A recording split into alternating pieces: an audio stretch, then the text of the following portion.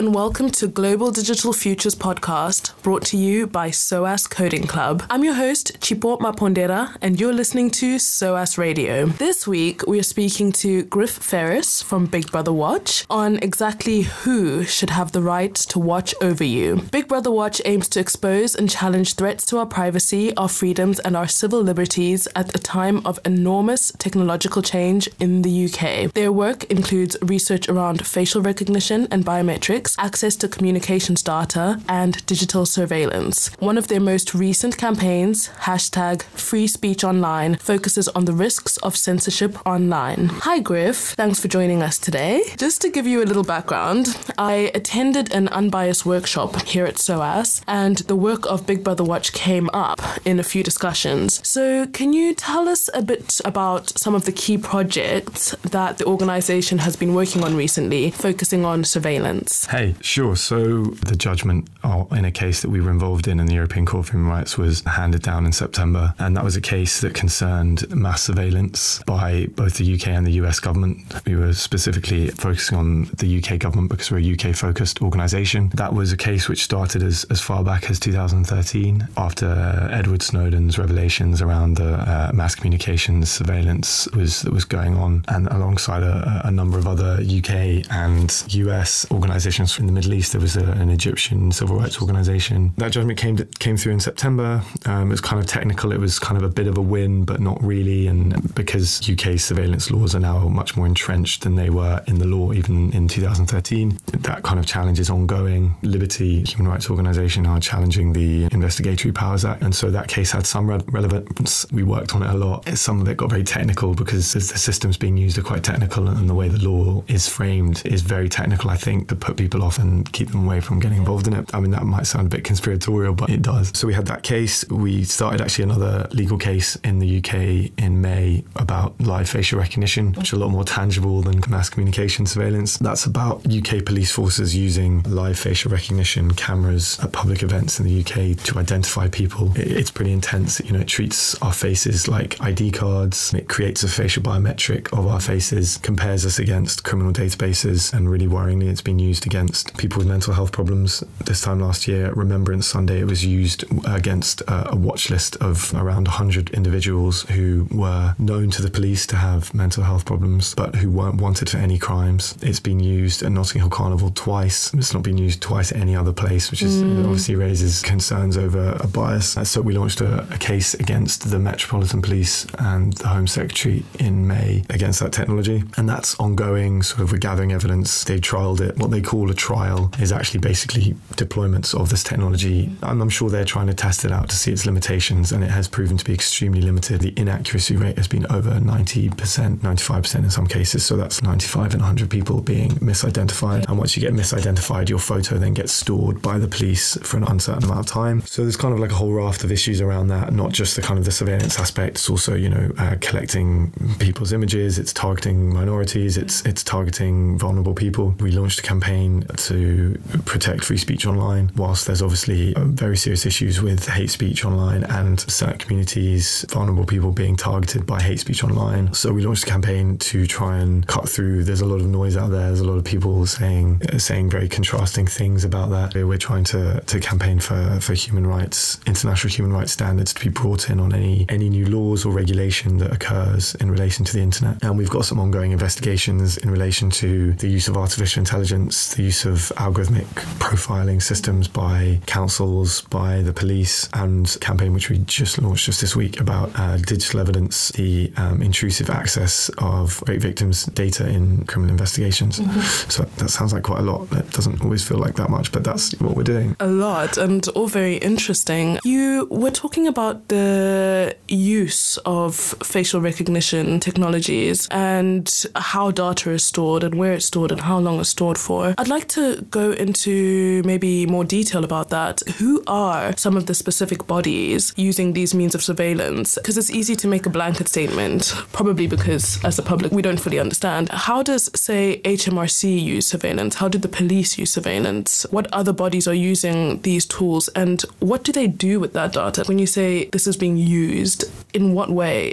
Yeah, I guess it can be sometimes quite intangible. There are lots of different government bodies that are around. So I guess when it comes to like mass communication surveillance, which is the mother of everything, because that's where most information is being collected. Government Communications Headquarters, GCHQ, alongside MI5, MI6, the people that you almost don't think are real, because they're in the spy films, but they're very much there, and what they're doing is the programs which are legitimized under the Investigatory Powers Act are such that they tap into the communications cables that run under the sea, say between the US and the UK, and they basically just intercept, vast amounts of our calls, texts, emails, Facebook messages, everything that they can get their hands on, everything that goes through these communications networks. Those are the databases which we kind of only really found out after Snowden's revelations. What we do know is just the tip of the iceberg. Using that information, they built a database. One of them was called Karma Police, which was a profile on every single visible internet user. That's the kind of like the power of having all that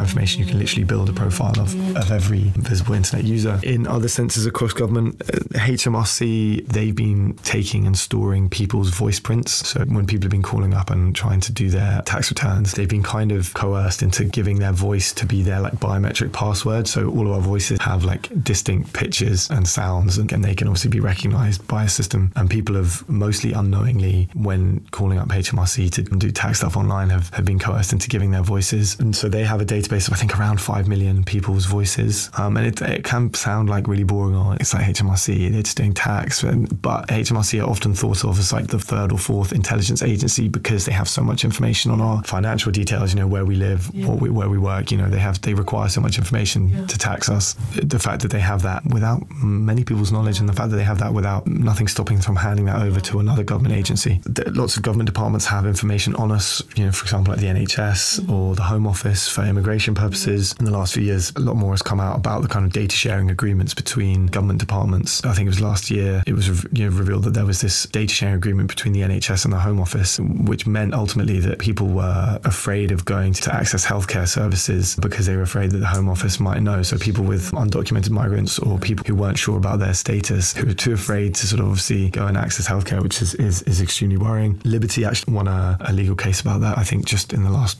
couple of weeks, to stop that data sharing, which is obviously really positive. So you've got lots of government departments sharing information. Say the police have their own massive databases, which include everything on people who've been arrested. It includes intelligence on crimes committed. They have a large database of images. So anyone who's ever been arrested, they have their custody image taken. That's around 20 million people's images. Wow. And that's just going up and up. And it's estimated there's hundreds of thousands of innocent people's images on there, because if you get arrested but not charged, or if you get charged but found innocent, your image stays on there. There's nothing to stop it. It doesn't get deleted, unlike your fingerprints or your DNA, which does get deleted because under the law. After how long? I think it's immediately. DNA and fingerprints, if you're found innocent or if you're not charged, it immediately gets deleted. Custody images are supposed to only be there for 6 years if you're innocent, but there's currently no technological process. The Home Office is actually in the process of building a giant database to kind of like merge all of their information they've got and bring it into the 21st century, because the systems they've been using are like 30, 40 years old. I mean, the police obviously have a lot. The government, in terms of government departments like NHS,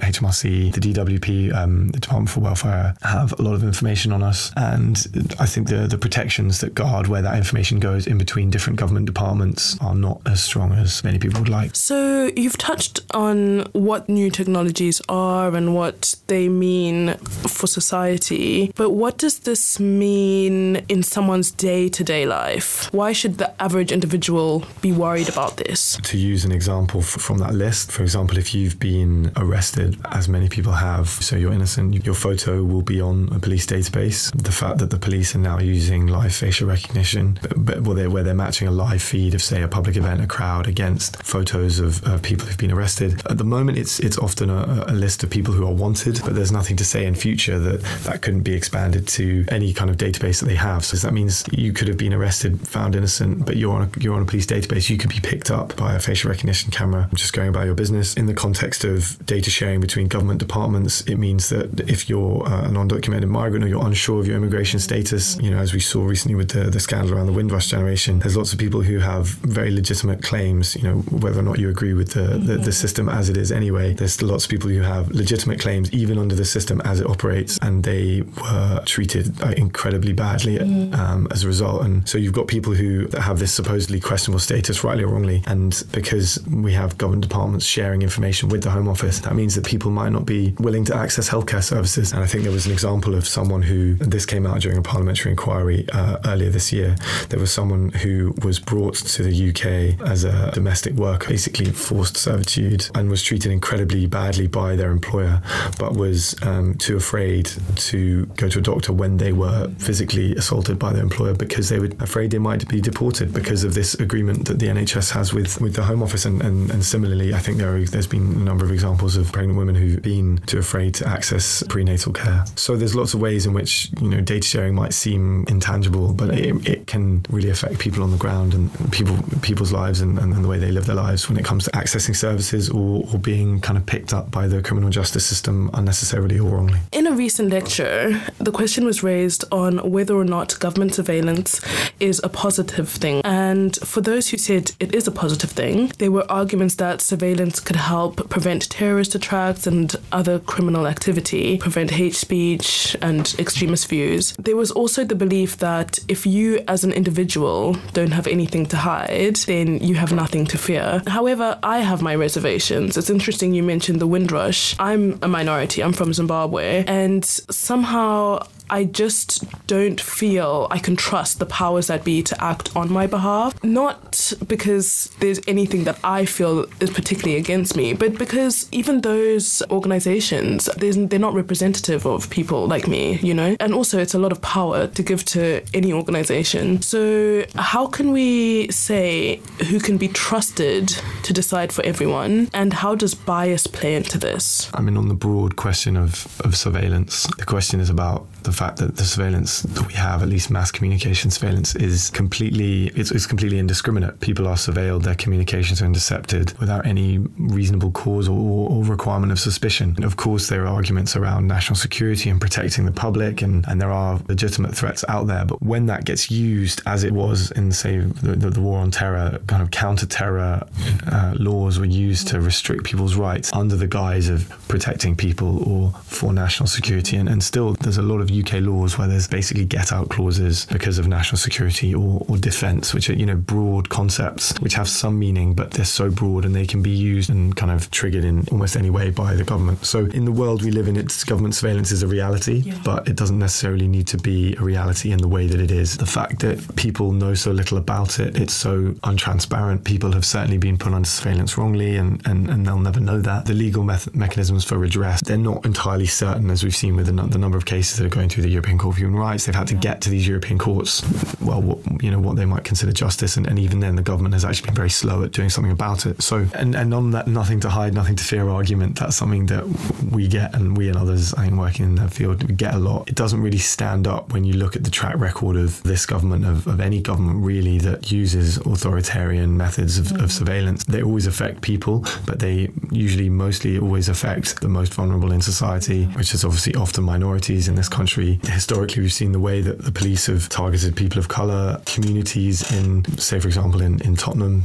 We've seen riots, almost every decade, often sparked as a result of an over-policing of certain communities of colour. That feeds into the issue of racial bias and surveillance. What we've seen a fair bit of recently is next-generation systems being used by the police, so like predictive policing systems, whereby they feed the system with as much information as possible on historic crimes, for example, where crimes are committed in an area, and then the system is supposed to tell them what areas that they should deploy police officers to. So it's kind of like a resourcing tool. It's supposed to predict where crimes are going to occur, but basically if you're feeding this with historic information about crimes, such as where policing has itself got a form of inherent bias, where certain areas have been over-policed or particularly targeted, then what you're going to get is a kind of feedback loop where police are only going to go to the places that have historically been reported where there's lots of crimes, and that just becomes a complete feedback loop where you always target the same places. So that's just one example of where, I guess, bias in data, bias in the real world, it finds its way into the data that we record about the real world, and then when we use that information, that data to improve the way we do things, to try and maybe even people, I think, even believe that it's making it neutral, it's cutting out human bias. What you're actually doing is hardwiring that bias into these systems, and we've seen that kind of across the board. There's a system that Durham Police is using to predict whether people are likely to commit crime in future. And the information that they've used there is they've used postcode data, which can often be a proxy for race or class. They've also used commercial profiling data. Probably a good time to give some of the examples of that actually in this system, which is meant to predict whether someone's likely to commit a crime in future. They use this commercial profiling data from a data broker called Experian, which some people have probably never heard of, but some people have. They basically profile every single individual in the UK based on postcode, based on information that they can get, which is publicly available. And then they come up with these incredibly discriminatory and biased profiles, such as disconnected youth or Asian heritage. So they categorize, and I'm quoting, Asian heritage are extended families living in inexpensive, close-packed Victorian terraces. And it goes on to say, when people do have jobs, they are generally in low-paid routine occupations in transport or food service. Or you have families with needs who are considered to receive a range of benefits. They even give these profiles names, who have names like Stacey, or, again, I'm quoting, described as multicultural families likely to live in cramped and overcrowded flats with names like Abdi and Asha. So it seems so obvious that you just can't be using that kind of information in a system which is engaging people's rights, which is a criminal justice tool to predict whether people are likely to commit crime. But I don't know if it's a lack of awareness about the implications of that, or what seems so obvious and clear implications of that. Issues of bias are being around, but the way that it's being kind of hardwired into information that's then treated as neutral or treated as gospel, that is where it starts to become a real problem. And people are going to have to find where this is happening. They're going to have to call it out. They're going to have to challenge it and get it stopped. But how can people do that? It's a good question. I mean, to use our investigation as an example, investigation into this system being used by Durham, which was using this commercial profiling information, it was publicly announced that Durham was trialing this AI system, and there were some academics working on it that published a paper describing the information, how it was being used, because they say they wanted to be very transparent. So there was actually one of our volunteers, Jansu, who was reading through this paper, and she spotted that this profiling information was being used, and she investigated it and looked into it more and found the extent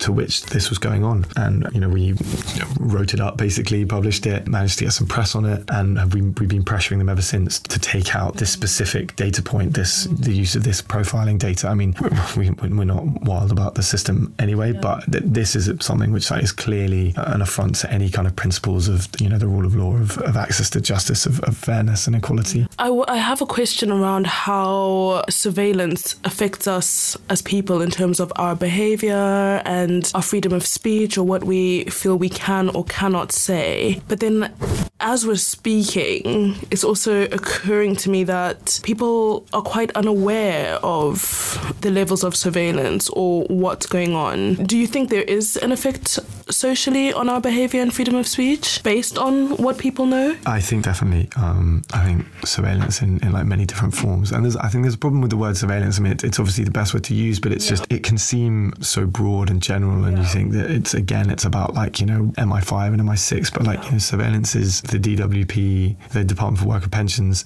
collecting information on people claiming welfare via looking at their Facebook accounts to see whether, they are as disabled as they claim to be, kind of thing, which creates an incredibly oppressive environment for example, people who are claiming disability benefit, because there are accounts which have been published about the effect that this has on individuals who they feel so low. It often results in mental health issues when people feel like they're being watched all the time. For example, Sainsbury's had an agreement to share CCTV with the Department for Work and Pensions.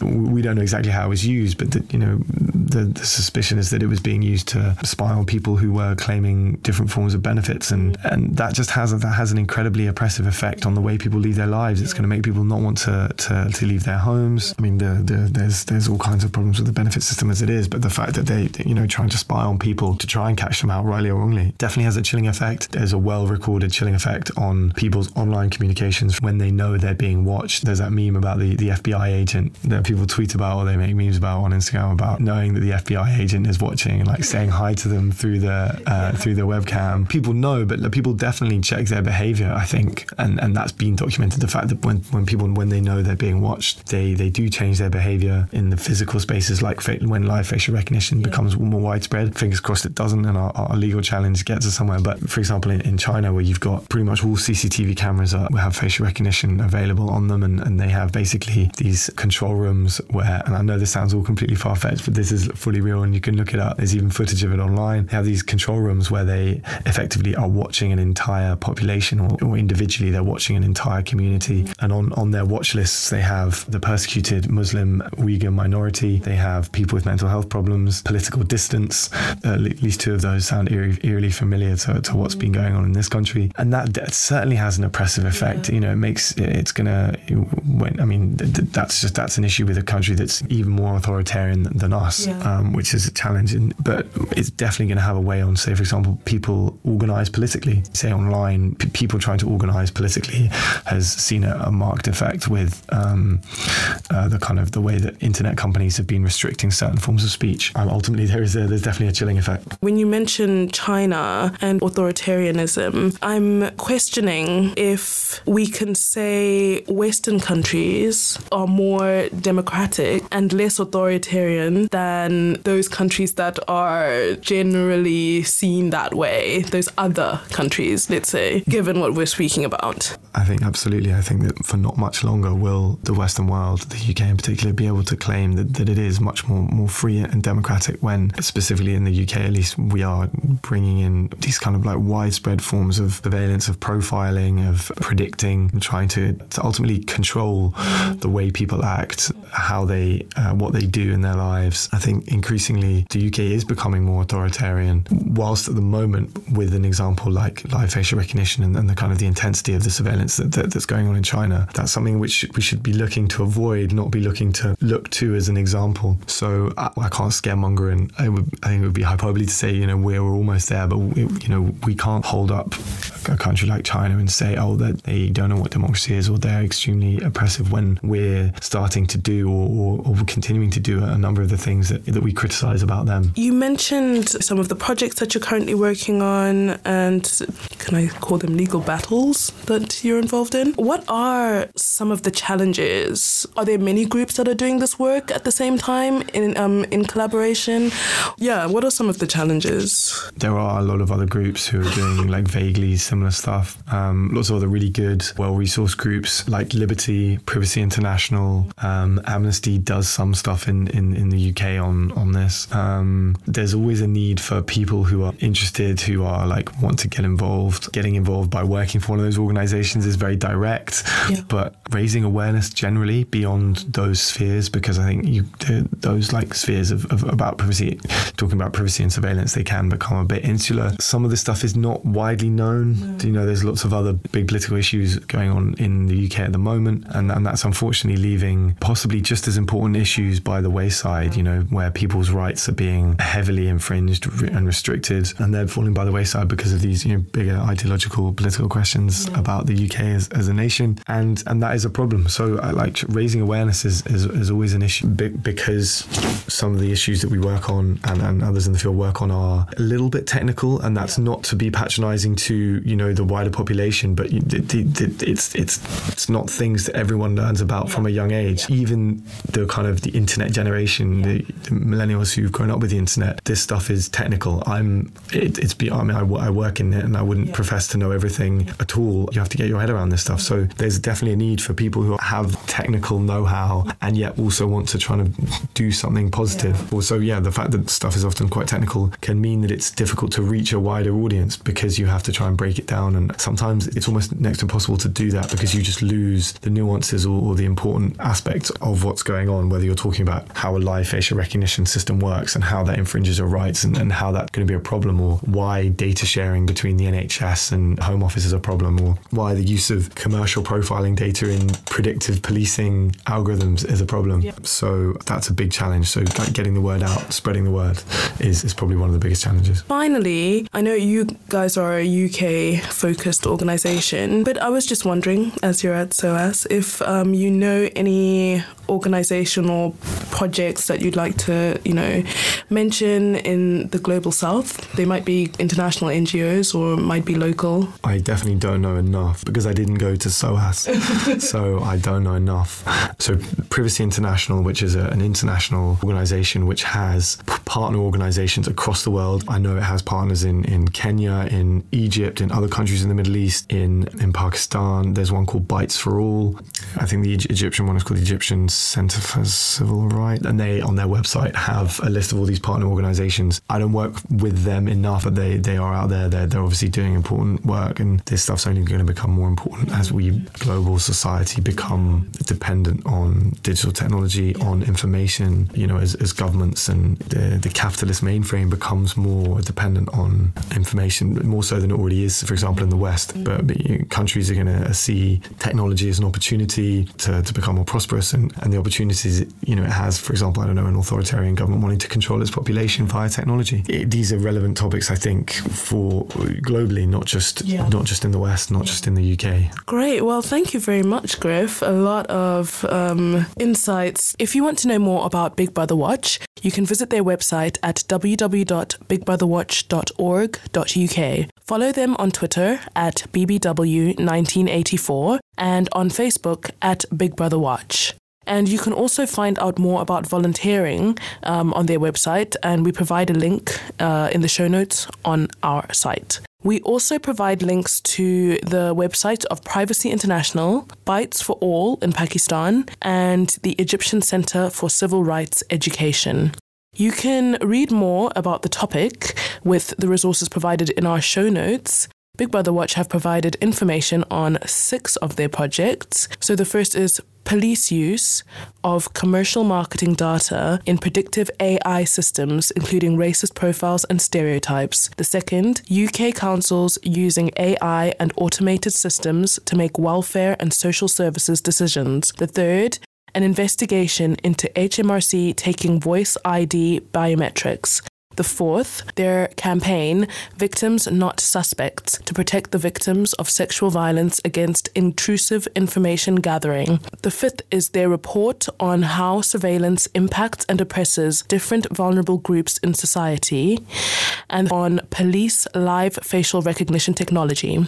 We've also provided links to a couple of articles, both from Bloomberg. The first is Huawei Effect Threatens China's Spy Tech Champion. And the second is Want to know about your dystopian future? Look at China. You can find us online at www.soascodingclub.com. You can follow us on Facebook at SOAS Coding Club and on Twitter at SOAS Coding Club. And join the conversation on Twitter with the hashtag Global Digital Futures. We broadcast every 2 weeks, so tune in to discover what's to come in your global digital future.